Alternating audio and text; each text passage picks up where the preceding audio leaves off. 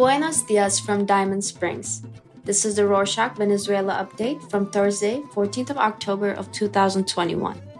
A quick summary of what's going down in Venezuela.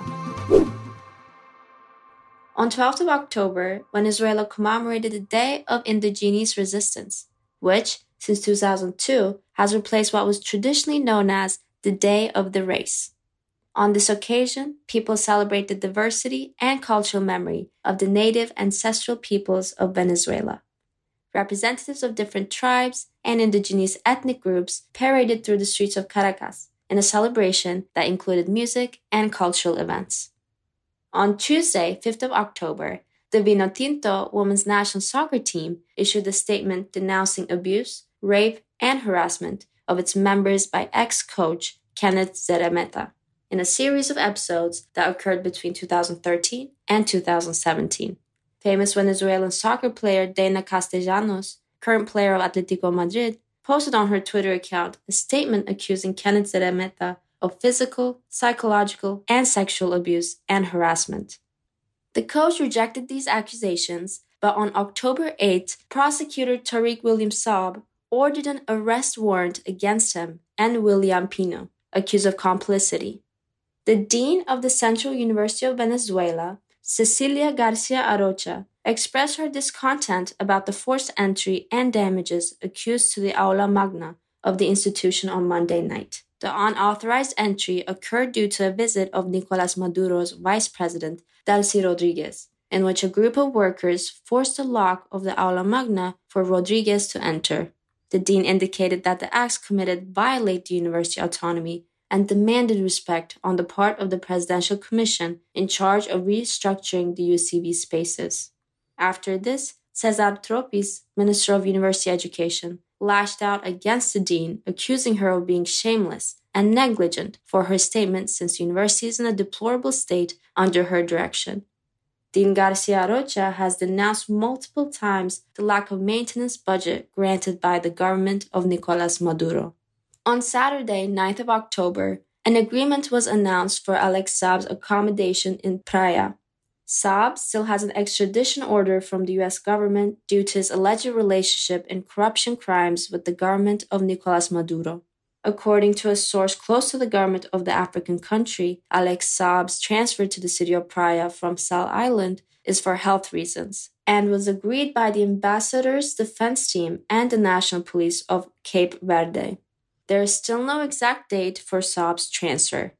On Friday, the 8th of October, two young men, a minor and an 18-year-old, who were caught red-handed robbing a store, were murdered in the town of Tibu, in Colombia's Norte de Santander. The victims were first arrested, and hours later, their bodies were found on a roadside with gunshots to the head, and a sign with the word robbers on it. The young men were allegedly Venezuelan, and Tariq William Saab ordered an investigation to obtain fingerprints and clarify what happened. In his statement, he highlighted that this was not an isolated event, as between 2015 and 2020, almost 2,000 Venezuelan migrants have been killed in Colombia, and around 800 are missing. Also, in the frontier, the reopening of the Simón Bolívar Bridge between Colombia and Venezuela has registered hundreds of people between the two countries in the few days it has been open. The crossing is still restricted and only students and medical cases are allowed, but many others still cross through irregular roads or trails. For his part, on Wednesday, the 6th of October, President Nicolas Maduro called Colombian businessmen to resume their investments in Venezuela after authorizing on Monday the commercial opening of the border between the two countries, closed since 2015.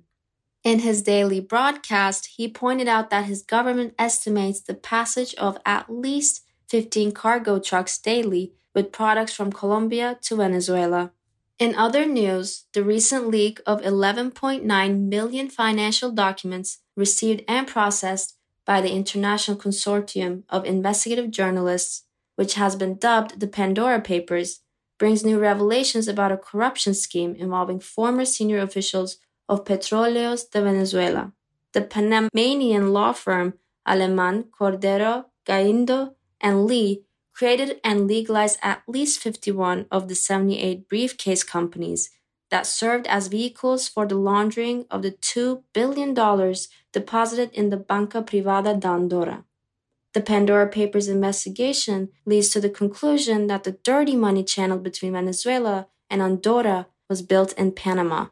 In addition, the leaked financial documents revealed the existence of 22 more briefcase companies linked to the Venezuelans involved in the corruption scheme. Of all those involved, only one has been arrested so far.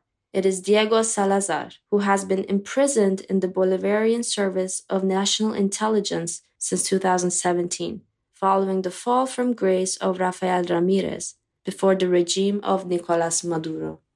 Salazar received more than $55 million wired to his corporate bank account in the Banca Privada de Andorra for obtaining a contract for the China Machinery Engineering Corporation in PDVSA. Continuing with the news from economic and oil world, Citgo's Simón Bolívar Foundation issued a statement expressing its rejection of the declarations made by Tariq El-Aissami, Chavista Minister of Petroleum, in which he accused Juan Guaido and Mariela Poleo of the detour of the foundation resources.